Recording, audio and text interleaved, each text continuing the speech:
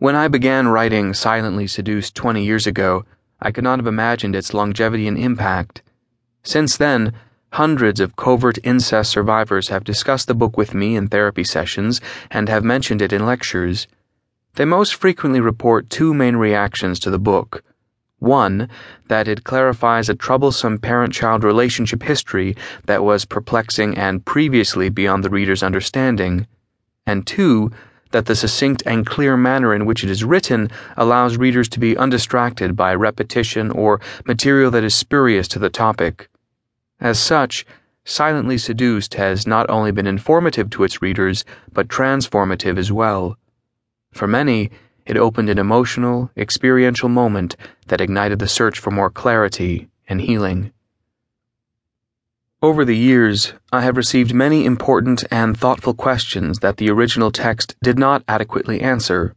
For example, some readers are still seeking clarity on why I consider it incestuous when a parent turns a child into a surrogate husband or wife but does not touch them sexually. Others have sought more information on how best to manage their adult relationship with their parent.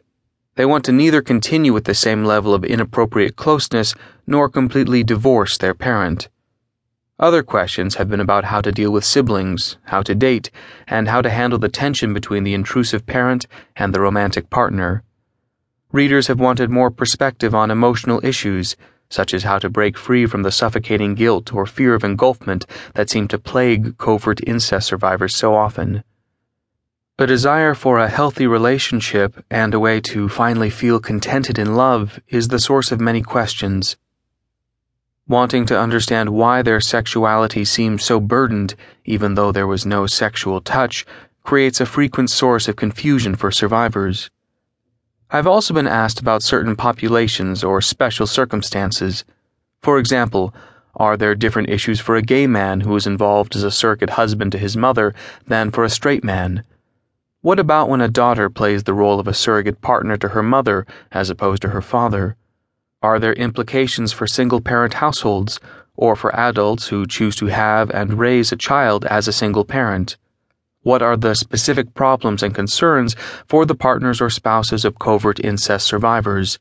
How should they best respond to the difficulties in their relationships caused by the covert incest of their partners? Although many survivors of covert incest are able to relate to the stories of overt incest survivors, most struggle to feel validated because they have not been physically violated.